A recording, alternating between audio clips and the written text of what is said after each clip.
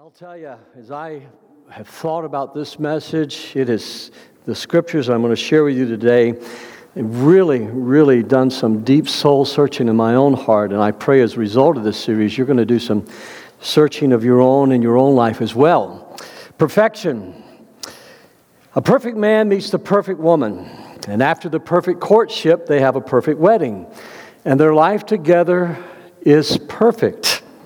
One year, just before Easter, they see a beautiful rabbit hopping along the highway. It's the Easter bunny bringing colored eggs to all the boys and girls.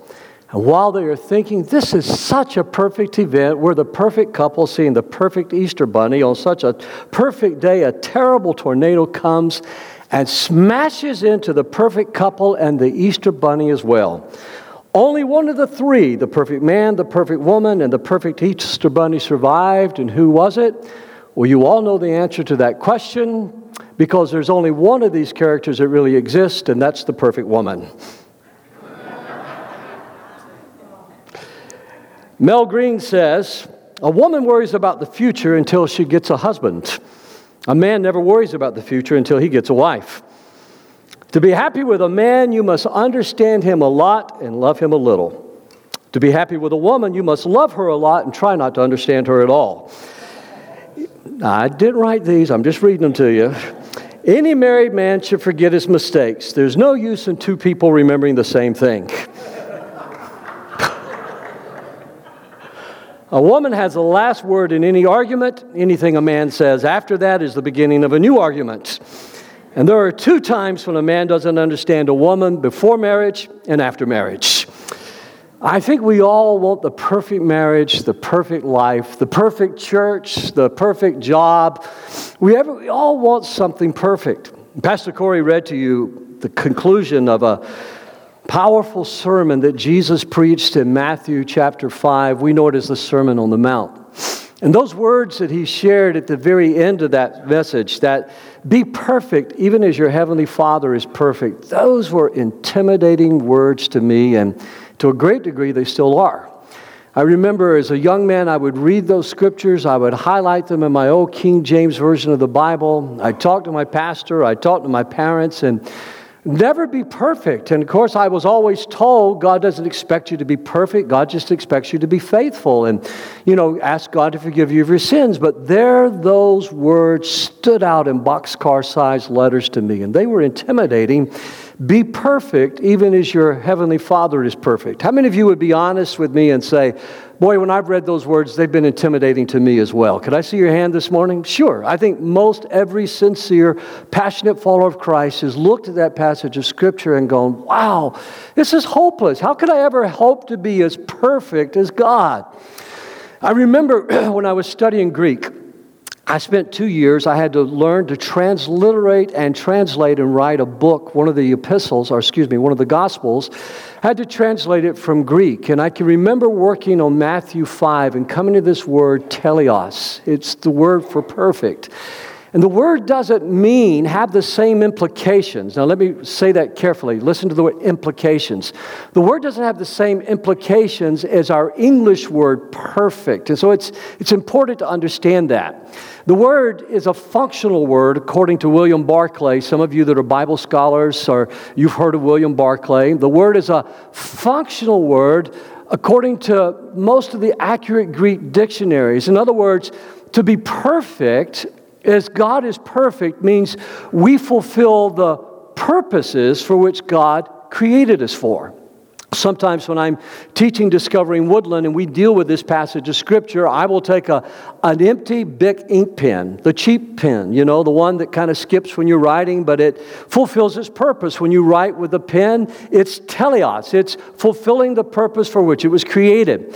And so I will take that pen out of my pocket and I will begin to write with it. And then I'll take a pen that I know is good and dry. I mean, there's no more ink left in it. And I will try to write with it, and it's not teleos. It's not perfect. It's not doing what it should do. I will take sometimes a Bic lighter and I will light the end of that pen. You remember, if you're my age, if you're a baby boomer, you remember the old Bic commercials where they would put the ink pen into the fire and the fire would begin to write. It was a little bit of deceptive advertising because it's the fire that heats up the ink and gets it flowing again so that it would write. But this pen, even after going through the fire, won't write. So I'll hold up my cheap pen that skips, but it fulfills its purpose. It's not flawless. It's not like using a nice fountain pen or an expensive pen, say like the only one I can think of is a Mont Blanc. I know that's an expensive pen. But the Bic pen, are they still 19 cents? Tells you how much I shop. But the 19-cent Bic pen does just as good maybe not just as good a job, but is just as legible as a $500 or $1,000 gold-plated ink pen would do. It's teleos. It's fulfilling the purpose. You and I will never be God. You and I will never be as perfect as God, but we can fulfill the purposes of God in our lives in this imperfect world in which we live in. And to me, that's extremely encouraging. Can you say amen to that? I mean, that's just encouraging to me. I will never be flawless, but now that I've said all of that, it's important because Jesus is taking a passage from the Old Testament that Peter will later quote in his epistles, where God says, "Be holy as I am holy." So I think the whole progression of what Jesus is teaching us in the Sermon on the Mount is that daily we seek to grow in grace. Daily we seek to grow in holiness, and we seek to become like God. In other words, as much as possible, I want to become more Christ-like. Our mission statement at Woodland is celebrating God's love. And if you know it, finish it with me, by persuading people to become passionate followers of Christ. Well, we can never create what we're not. I mean, if we want to persuade people to be passionate followers of Christ, then obviously we can't be people that just sit on the church pews on Sunday. We can't be people who come and listen and observe and then go home and criticize. We have to be people who get involved. We have to be people who serve. We have to be people who live as close to Christ as possible through the help and the aid of the Holy Spirit. For me, I find myself oftentimes praying, especially over the Christmas break. I found myself praying, God, I thank you as I was getting ready and thinking about this Sunday morning with you, that Lord, my works of righteousness, my works of kindness, serving you, Lord, even living a holy life, even living a perfect life, a teleos life, not a flawless life. All you got to do is live with me or talk to my don't talk to my wife, talk to my children. They'll tell you the honest, unvarnished truth, that I'm not a flawless man. But even to be a teleos man, a man seeking to be like Christ, it is not by might, it is not by power, it is not by willpower, it is not by discipline, it is by my Spirit, saith the Lord. And I'm so glad that God never gives up on a one of us, aren't you? God never gives up on any of us. So as we talk about this morning, I want us to think for a few minutes, our Heavenly Father is perfect. He's perfect in power. He's perfect in peace. He's perfect in knowledge and wisdom. He's flawless. God is flawless. I used a word in our Christmas Eve service that I wanted you to remember. I used it the Sunday before the Christmas Eve service, and that was subsistence. And that's a 25-cent word that just simply means that God needed no help to exist outside of Himself. You and I, we needed the help of parents to bring us into this world. God needed your parents' DNA. You are not an accident. Somebody say amen.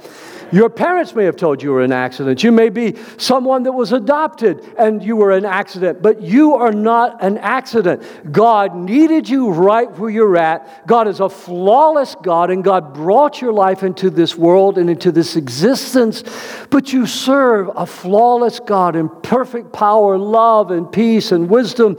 And I could go on with all of those attributes of God that we call immutable, which means that we can't duplicate them. They can't be copied because God subsists on nothing. God is God. And that's the reason the Scriptures tell us that great is the mystery of godliness. I love Psalms 147 and verse 5, especially from the Message translation. Read this out loud with me this morning if you would. Our Lord is great with limitless strength and will never comprehend what He knows and does. Our Lord is great with limitless strength. Now think about that. Limitless strength. My boys and I were talking over the Christmas holidays years ago. Does anybody remember a Toyota Supra? I had and I know I shouldn't say that in Detroit, but that was before I moved here and had my eyes opened up, okay? So when I lived in South Georgia, I had a Toyota Supra, and I was so proud of it. And my daddy came to see me, and my daddy never did grow up. That's why he was so much fun. And we were on the Lakeland Highway, and finally at 120 miles an hour, I said, Daddy, please slow down. You're scaring me spitless. And Daddy was laughing like he was high on drugs, and he never was on anything like that. And finally he backed down, and I breathed a little easier, and that's why I'm here to preach the gospel today, is because Daddy backed down. But we were laughing and talking about cars and muscle cars, and yet there's a limit even to the most powerful muscle cars. There's a limit to the most powerful rockets and missiles. There's a limit to the power of the most powerful volcanoes that erupt. You need to understand something this morning, that God is subsistent. He exists on nothing. He needs no power source. He needs no energy source. He needs no ever-ready battery. God is God, and this God is perfect in wisdom and understanding and power. And thank God He loved us so much that He sent His only begotten Son in the world to save us from our sins. This is the perfect God that we serve. This is the perfect God that has revealed Himself to us. This is the perfect God who created us and called us to Himself. So I just have a little bit of time this morning, but we'll explore more of this every week. But first of all, it's important to know that God is perfect in love.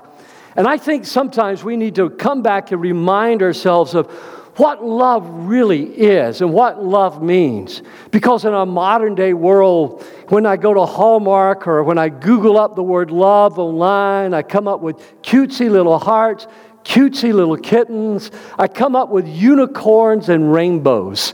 That's not what love is. If you've had a teenager and you still love your teenager, you know what love is. Love is hard. Somebody say amen. Love is sacrifice. Somebody say amen. Love is your kids having better clothes than you're wearing today. Love is sending your kids to get a better education than you got. Love is sacrifice. Love is loving despite rebellion. If you've raised a teenager, you know what I'm talking about. Yesterday was my first niece's daughter's 13th birthday. She's my oldest great niece. And yesterday she turned 13 years old. Kim called me, my sister, and she said, I looked at Jennifer. They went to Disney World for her birthday yesterday. She said, I looked at Jennifer and I said, Jennifer, it's great that you were a good girl, because the Bible says you're going to reap what you sow. Kim said she then looked at Ryan, Jennifer's husband, whom I love very much, and she looked at Ryan and she says, Ryan, were you a good boy? Ryan's head dropped down just like this. Those passages of Scripture that challenge us and arrest us, that God says you're going to reap what you sow. You see, when you're loving that teenager, when you're loving them despite their rebellion, when you're building boundaries around them, you're showing them and they're learning what real love is. Love isn't your caving into their temper tantrum. Love isn't your caving into their every demand and wish. Love isn't being an indulgent parent, but sometimes a correcting parent who loves a child and disciplines. Leonard Cohen had some good lyrics in that song, Hallelujah, because love sometimes, unlike the hallelujah we sang this morning, it's a broken hallelujah as we learn to love unlovable people who are valuable people and treasured people and loved people by God and by us, even when they're unlovable. If you want to understand love, then you have to look at Calvary, because it was there that God gave His Son to die for your sins and my sins when we were enemies of God, when we were rebellious against God, when we took His name in vain, when we blasphemed His name. Sometimes when we sinned in ways that we wish we could forget. We wish we could forget high school sins and college sins. We wish we could forget the awful things we said. But God was there. He saw it. He knew it. And even while you were were His enemy. God loved you, and God sent His Son, and Jesus spilt His blood on the floor for you and me. Sir, you do not understand love in the backseat of a car or in a cheap hotel room. You don't understand love until there's blood on the floor. And when you look at Calvary, you see the blood of Jesus lying on the ground for you and me when we were our most unlovable. Somebody give Him a hand of praise this morning. That's how God loves. Sometimes when I hear people talking about love being easy and love being forgetful and love meaning you're never having to say you're sorry, I realize those people have never had to love. Those people have never understood what I just shared with you. You got to have blood on the floor before you know what it really means to love. A couple said to me a number of years ago while Becky and I were still living in Georgia, said, we've never had an argument. We've never had a crossword together. And later, as I got to know the man better, I found out he never really shared anything with his wife. He never really entered into any deep intimacy with his wife. Friends, you don't know love until blood has been spilled. And next Sunday, when we are here taking communion together, I want you to gaze upon that cup. I want you to pause before you drink it, and not drink it as a ritual, and not drink it just as a habit, but I want you to pause and remember the words of this preacher today. You are seeing the blood of Jesus that was put on the floor when you and I were at our most unlovable. God loved us, and as Jesus was hanging on that cross, He says, Father, forgive them. I am so grateful for the perfect love of God. The perfect love of God. Look at this passage with me from 1 John chapter 4 and verse 15. All who declare that Jesus is the Son of God have God living in them, and they live in God.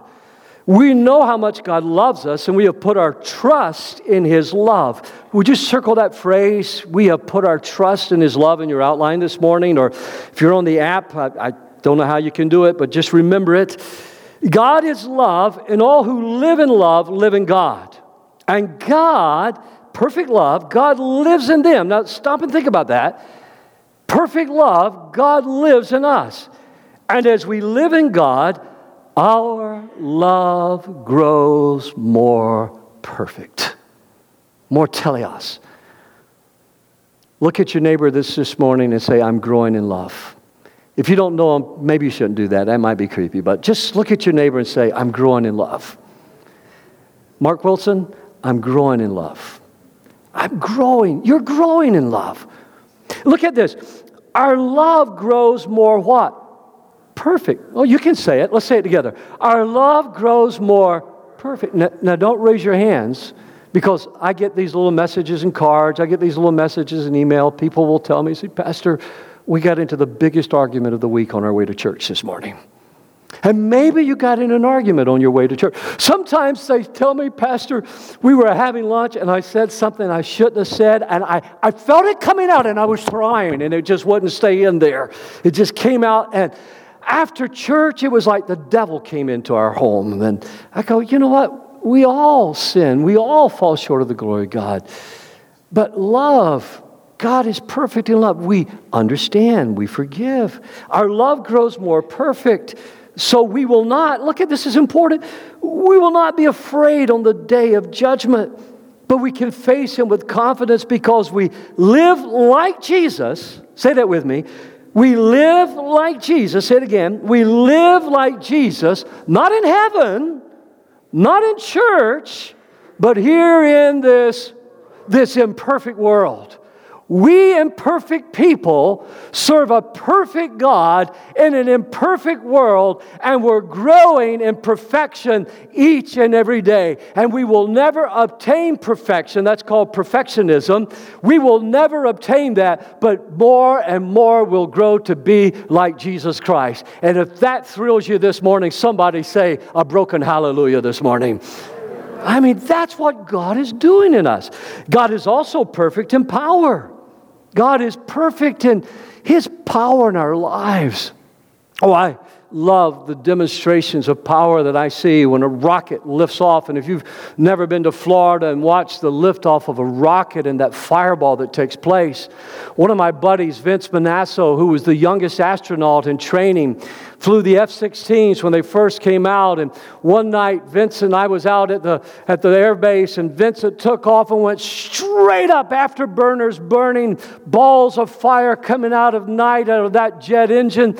And I was just in awe watching that. And I remember later telling Vince, it's just a one-seater plane. I got to sit on it. You just straddled a rocket is all it is. And I was sitting in it, and I said, Vince, I would have loved to go up. And he says, Pastor, you would have puked all over yourself if I'd have done that. You see, sometimes you can't handle the truth. Sometimes you can't handle the power. But understand this, God who is perfect in power, He manifests His power not best in my strength, but He manifests His power best in my weakness. My grace is enough for you. Look at 2 Corinthians chapter 12 and verse 9. My grace is enough for you. When you are weak, my power is made perfect. Say it again. It's made perfect in you. So I am very happy to brag about my weaknesses. Then Christ's power can live in me. Well, most people, if we're honest, we try to hide our weaknesses. We try to cover up our imperfections. If you're an employer, you hire around your weaknesses. You want people who are stronger than you are in certain areas. If you're a wise employer, you're looking for people who can help you. We all know the story of Achilles' heel. But here's the deal. God is saying, don't be ashamed of your weakness. Grow in Christ-likeness. Grow in the power and the grace of God. But understand this. God is not most glorified in where you're strong, in your talents or your giftings. God is not most glorified there. If you're an eloquent singer, God is not most glorified when you're holding a microphone and you're singing and we all applaud your talents. If you're a gifted speaker, God is not most glorified when you're speaking. If you're somehow or another a gifted athlete and you can pass a perfect 75-yard spiral, or you can kick a 50-yard field goal, or you watch the Georgia Bulldogs beat the Baptist Baylor team, it was just so much fun to keep chanting, beat the Baptist New Year's, I digress. That was not the anointing. Close to it, but not the anointing. God is most glorified in your weaknesses, those things that you're ashamed of or you're trying to improve upon. Friends, don't ever forget what the Scripture says. When God says He is perfect in power, God's power is made perfect in your life in the area where you're the weakest. I think part of the problem is our modern day world, we've tried to recreate God in our image. We've tried to make God like us. God came down to earth in Christ. The Christ that was born in the manger is the Christ that suffered for our sins at Calvary and died. It's the Christ that was resurrected on the third day. It's the Christ that ascended into heaven. It's the Christ that's returning in power one day. And you and I will stand before Him on Judgment Day, not in fear and trembling, but in love and thanksgiving that God's perfect power has been made manifest for us in Him. That's the day I'm looking forward to. You see, in trying to make Christ or make God in our image, violating the commandments to have no graven images, we've created a humanistic idol. And so therefore, because we are weak and we are flawed, God has become weak and are flawed. I would remind you that even though I enjoyed and loved and felt like it was a word from the Lord for our church, on Christmas lights for the entire month of December, as we looked at red being the color of danger and why Christ came into this world to save us from our sins, as we looked at amber as being the color of a fresh start, and I could go back through and list all of those colors, and I hope you remember them as well. When you look at blue, the color of the earth. When you look at green, the color of life. As I looked at all those colors, remember this. When you look at these beautiful lights on the platform or the lights in the ceiling this morning, remember, we're only toying with light. For when God's presence was manifested at Mount Sinai, the mountain shook with fire and smoke and lightning bolts that came from the very presence of God. It's the reason the Scripture says no man can look upon the face of God and live. He is an all-holy, all-powerful, almighty God. I read in a science magazine a few years ago, if we could harness the electricity out of one bolt of lightning, we could run the entire city of San Francisco for a year just upon the energy dispelled in a bolt of lightning that strikes over the plains of the United States. Friends, it is time to stop picking and choosing what we want to believe about God. We need to read His Word. We need to rejoice in an all-powerful God who is subsistence, needs nothing to exist, but who has given us life in Jesus Christ this morning. This is the perfect God that we serve as imperfect people in an imperfect world. And it's His perfect Holy Spirit that's making us more and more like Jesus each and every day. Third thing I want you to see this morning is He is the God of perfect peace. He is the God of perfect peace. This week, the United States took out a terrorist whose last name was Soleimani. I know that you've heard all about it. I know that you've been reading in the papers. I called a friend of mine who is an avowed pacifist. He is a deeply committed Christian. And although he and I disagree on many things socially and theologically, I know he has a love for God, and he believes the Bible is an inspired Word of God, and he believes in the coming of Jesus Christ and the rapture of the church. And I could go on about his theological conservatism, but he is a deeply committed pacifist. And when we were talking, he said, I knew you would call me today. And he said, the first thing I want to say is if any man ever deserved to die, Soleimani deserved to die. And yet, as I said to him, I'll say to you, if anybody deserved to die for our sins and trespasses, we deserve to die for our sins and trespasses. We err when we begin to think that we're better than others, even the most horrendous of people who take the lives of others. We do not err when we say they no longer deserve to live, but we do err when we commend ourselves and think that we are better. We will never know the peace of God as long as we reduce righteousness and holiness and the kind of growth and grace that Jesus is talking about to a fundamentalistic checkbox where we check all the boxes, and if we do these things, then somehow or another we're pleasing to God. It's not works of righteousness. It's the blood of Jesus Christ that saves us.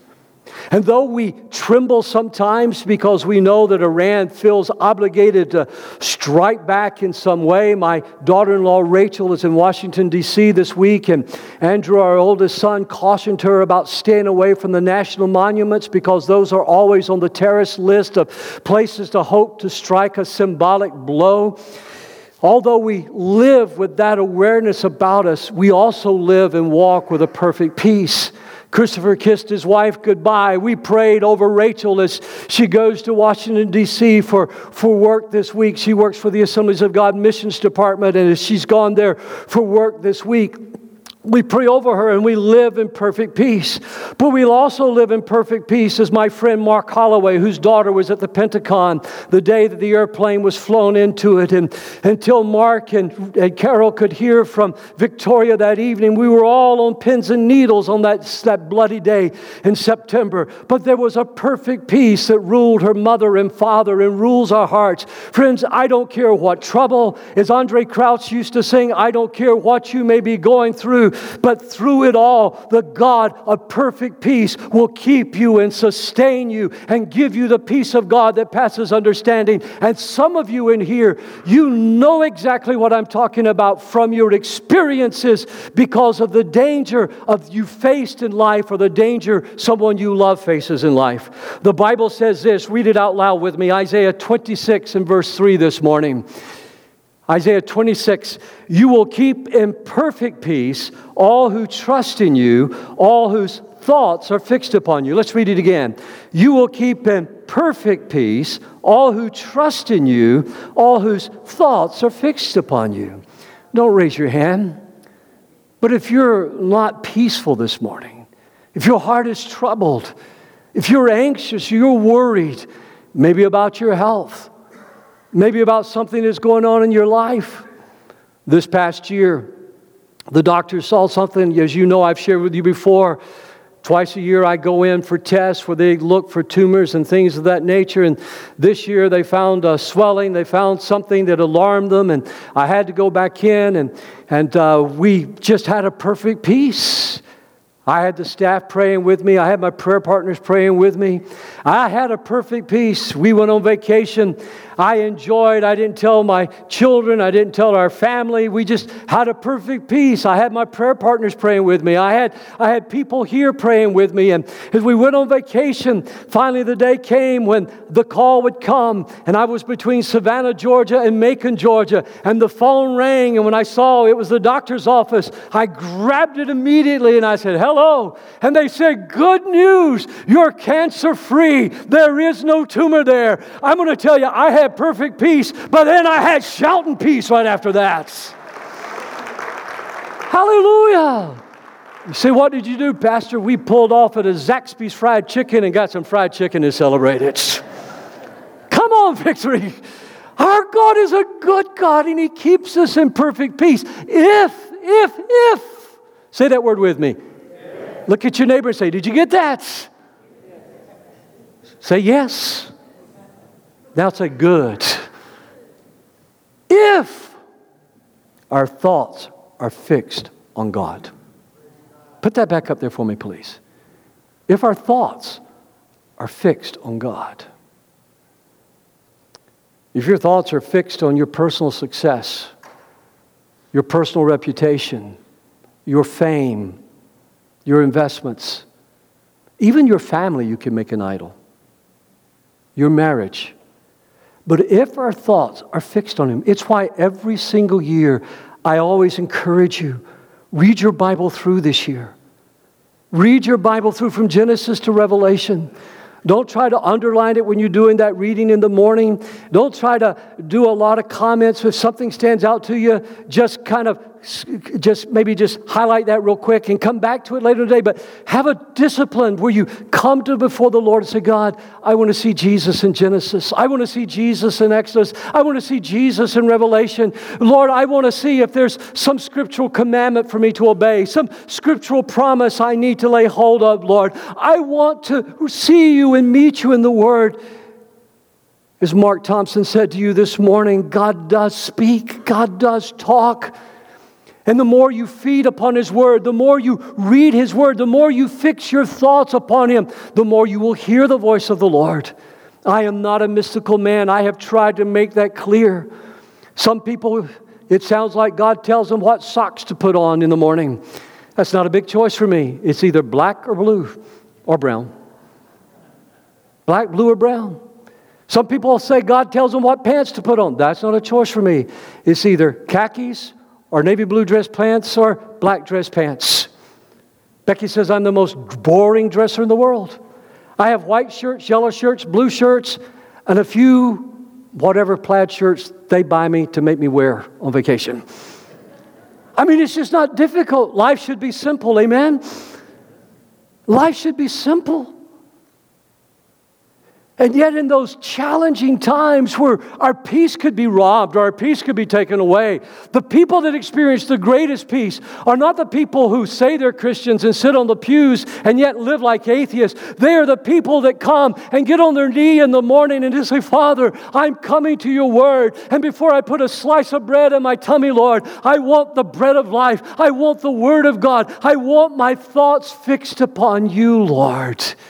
And as you read His Word, suddenly you become aware in the grasp of the whole as you read year after year after year. And look at me, young folks. Look at me, young married couples.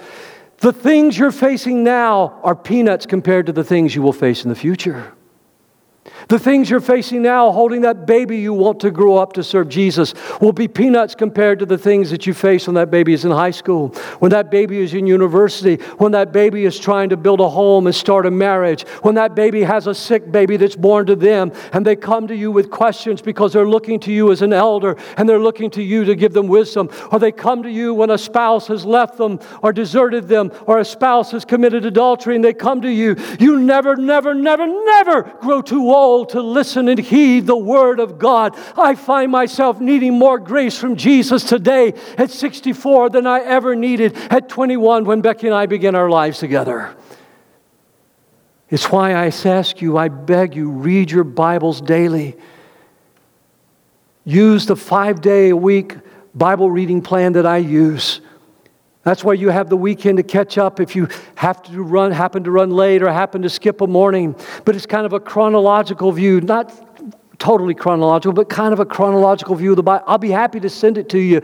If you just write it on a card this morning at the end of the service, just say, be sure I have your email, and I'll send it to you. But a 5-day-a-week Bible reading program, I love it. I use it every day because it helps me to hear from the Lord.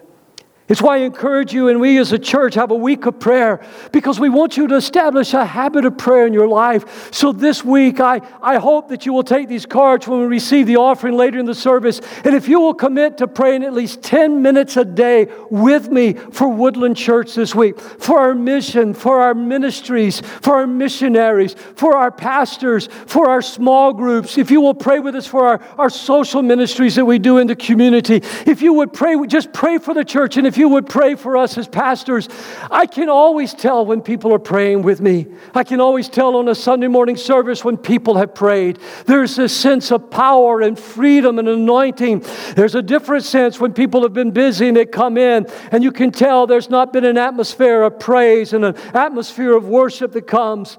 And you see, sometimes it's like a puppy trying to pull a freight train. But when you and I are praying together, there is nothing impossible. When your faith and your faith and your faith and your faith, when our faith is put together, we pull together, the impossible becomes possible in Jesus' name. Somebody give him a hand of praise this morning. It's the reason I always tell you, tithe. If you want the blessings of God upon your finances, you are not, look at me, look right here. You can quote me on this. You are not smarter than God. You are not smarter than God. And don't be there so cocky going, well, the New Testament doesn't say we have to tithe. It was Jesus that said we should tithe even on the smallest of things that we should get. For the New Testament Christian, look at me, listen to this. I don't get a raise for this. The staff does. This is not about that. This is about people like Mark and Casey. This is about people in our community. The New Testament says that you and I have been given so much more than the Old Testament saints were given. If tithing was the floor for them, if tithing was the floor to them, how much more is tithing the floor for you and me? Tithing is not the ceiling. Tithing is the beginning place. Will a man rob God? Yet you have robbed me in tithes and offerings, the Bible says. That's why your finances are being devoured. That's why your life is not reaching the potential. You are not smarter than God. I say that with love, not with anger, but I say that because I know the devil is robbing some of you of your prosperity because you have believed a lie from the devil. And by the way, if you feel manipulated right now, don't give. If you feel like I'm pressuring you, don't give. You should only give because you're a cheerful giver. You should only give because you love God and you cheerfully want to give the Lord. So if you feel pressured, if you feel condemned, don't give. I'm not begging you for money. I'm not begging you for anything. I'm telling you what the word of the Lord says. God says, if you will put me first, I will open the windows of heaven upon you and give you a blessing that you cannot begin to contain. All things are possible with God this morning. Hallelujah! Hallelujah! All things are possible. People who sit around saying, I can't. It's the people that say, I can't, that give into the imperfections. It's the people who say, I'm going to try. I'm going to grow in grace that experience the power of God. And at the end of this service, when we ask you to come down and pray, don't just take the coming to prayer and say, oh, that's for those that are sick. If you have a need in your life, if it's emotional, if it's financial, if you have need for guidance and direction, come down to the front. If you're sick, we want to anoint you with oil because the Bible tells us that we should anoint you with oil and pray the powerful prayer. For the fervent, righteous prayer of righteous people avail much. God is the God of perfect power and the God of perfect peace. I promise you, you won't leave this altar like you came in Jesus' name. You won't leave bound. You won't leave oppressed. You won't leave tormented. You won't leave condemned to die because of a sickness. The Lord God is dwelling among us, and He is perfect not only in peace and love and power, He is perfect in His healing in our lives as well. Now give the Lord a hand of praise this morning.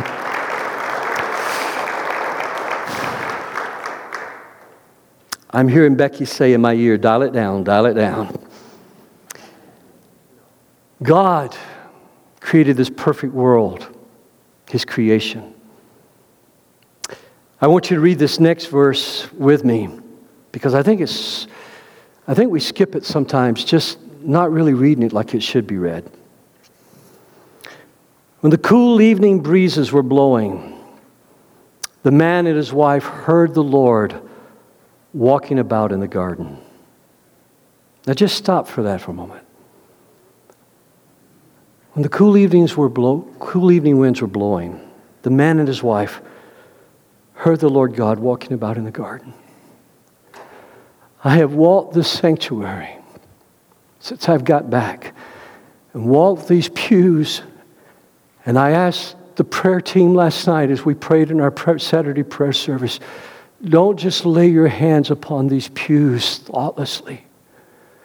But I'm praying, Lord, pass this way. Pass this way. The church is the new creation of God. You and I are new creations. And this morning, don't let sin cause you to hide from God. Don't let frustration with your weaknesses cause you to hide from God. If you sense the voice of the Lord speaking to you this morning, don't cover up your sin and try to hide from the Lord, because God is in this place and He's walking in our midst, and He comes with the power to forgive. He comes with the power to heal. He comes with the power of peace. So don't run and hide from God, but run to Jesus, run to Calvary this morning, and let God do His perfect work in your life. Can we say, thank you, Jesus, for that? I mean, that's what He wants to do, is to bless you. Becky loves gardens.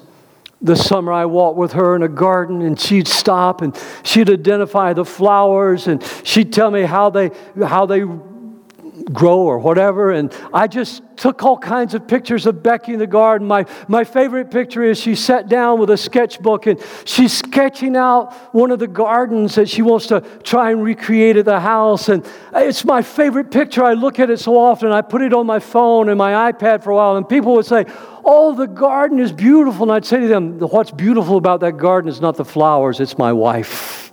It's my wife. No, I'm not good for now a moment. I want you to listen. What's beautiful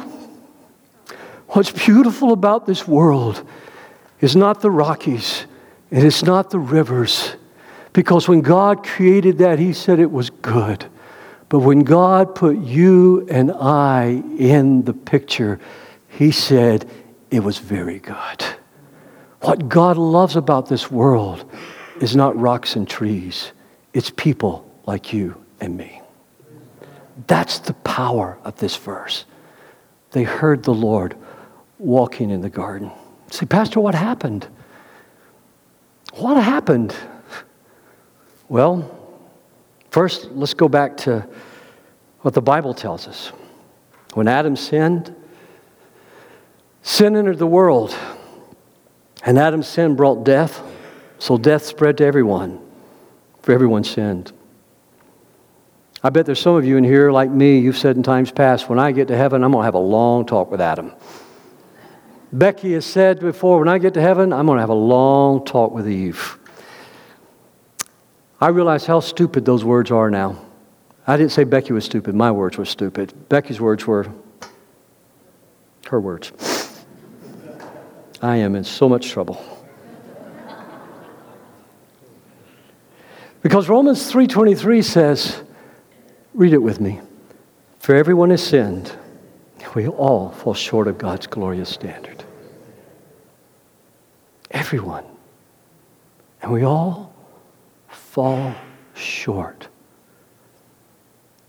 It's why I'm glad as an imperfect man, living in an imperfect world, pastoring in an imperfect church, And in an imperfect community, I serve a perfect God who put blood on the floor, His blood, to save me from my sins, and that I might grow in grace daily.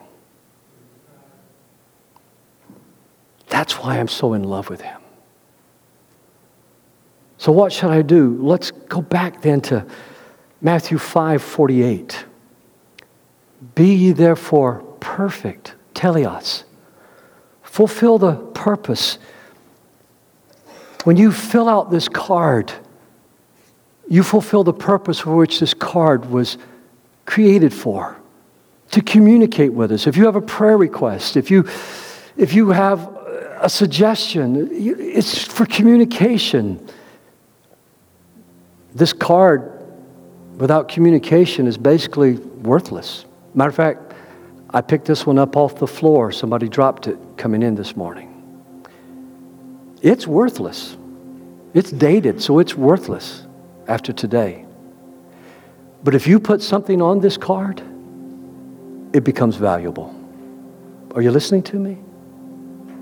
It becomes valuable. And when Christ's blood is applied to your life and God's Spirit moves into your heart, you become priceless. You become a son or a daughter of God. Can we give Him a hand of praise for that? I mean, wow. Wow. So what should I do? Well, first of all, change your mind. Follow Christ. That's what repentance means, is to change your mind and to follow. Just change. If you're not a Christian, and look at me, because I know most of you are Christians, but listen to me. If in some instance, as a Christian, you haven't been following Christ, then you need to change your mind and follow Christ. The fact that you haven't had an affair or committed adultery doesn't mean you're following Christ. If you're leering at other women or lusting, you're not following Christ. You're not even loving your wife. When a woman looks at me in pain because of her husband's pornography and says, I never know if he's making love to me or making love to an image in his mind, you're not following Christ. And if you haven't murdered anybody, you're not following Christ. If you're gossiping about people, if you're revealing their weaknesses, if you're always trying to overcome their weaknesses to make you feel better about yourself. You remember how Ham exposed his father's nakedness when Noah got drunk? Ham revealed what an ungrateful man, especially after being delivered from the flood. Ham was homeschooled on an ark. Ham was saved from the destruction that came. Ham was saved. God chose Ham as one of the three sons of Noah for you and I to arrive at this place today. And yet somehow or another in his competitiveness, Ham chose to uncover the nakedness. And his brothers, Shem and Japheth, backed in and refused to look upon their father's shame. Refusing to look upon his shame, they covered it. God doesn't want your shame. God doesn't want your blame. God wants you to repent and change your mind. You're not becoming a new creation by secretly hiding in shame. You're not growing in grace by blaming others.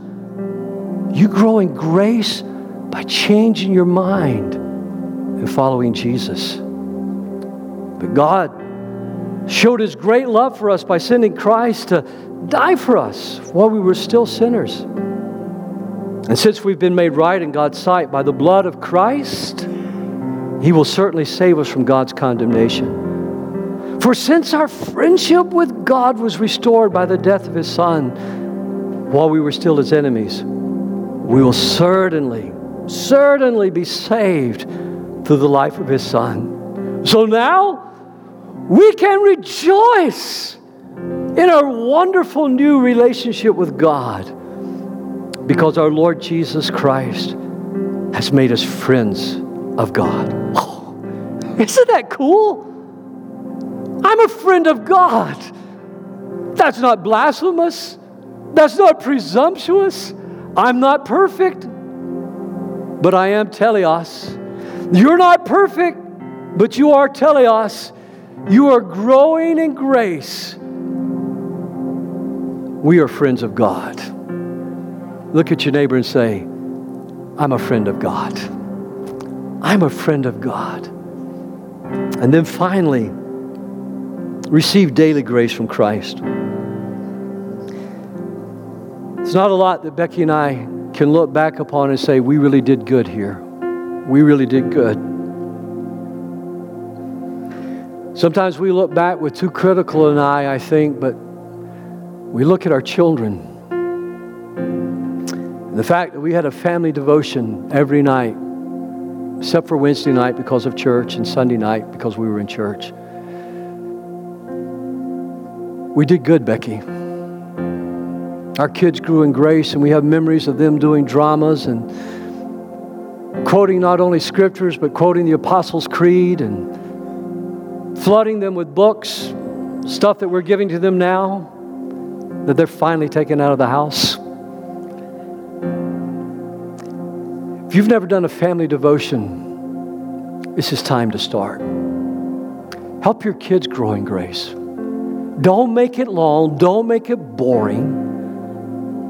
If they're just babies, 5 minutes or less. When they're in grade school, 7 or 8 minutes.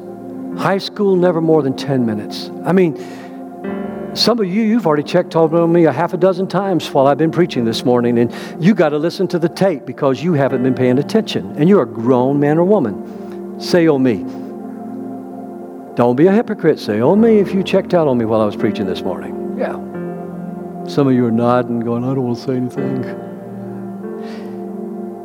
Here's a little book. This is there's lots of good ones. I'll be happy to recommend them to you. David and the Never-Ending Kingdom. Here's this book about the story of Jesus all the way to Christmas and how he was not only Son of God, but Son of Man, descended from the line of David. Anybody in here going to start a family devotion? You choose to have a family devotion? Could I see your hand? You have children? Garrett, Mark, will you take that to Garrett back there? Get a book. Read something like that with your children. So, I'm out of time. I'm done. If I were you, I would seek to grow more perfect in love. I would seek to grow more perfect in peace by being a peaceable person to live with. I would seek to grow more perfect in power. I would ask the Lord for the baptism of the Holy Spirit and the fullness of power in my life. I would ask Him to pour out His Spirit upon me without measure, so that when I come and I pray with people or I minister to people, I'm not standing in my own human wisdom. I'm not standing in my own human power, but I'm standing in the power and the grace of God. Can you say amen? Bow your heads with me. If you're not a Christian, then the place to start is just change your mind about Jesus and follow Jesus. Now, the fact that you believe in Him doesn't mean you've committed your life to Him, because believe in English is the same way that perfect in English is. Believe in the Greek and the Hebrew language means that I follow Jesus. You see, even the devils believe in Jesus, but you know they don't follow Jesus. So if you're willing to repent, change your mind and follow Jesus, then I want you to pray this prayer with me. You can just pray it quietly to the Lord, sincerely, or maybe even something similar to it. Say, Dear Jesus, thank you for spilling your blood for me. You love me in my sins. You love me in my ungratefulness. You love me while I was still your enemy. I want the confidence that comes from your dwelling and living in my heart by faith.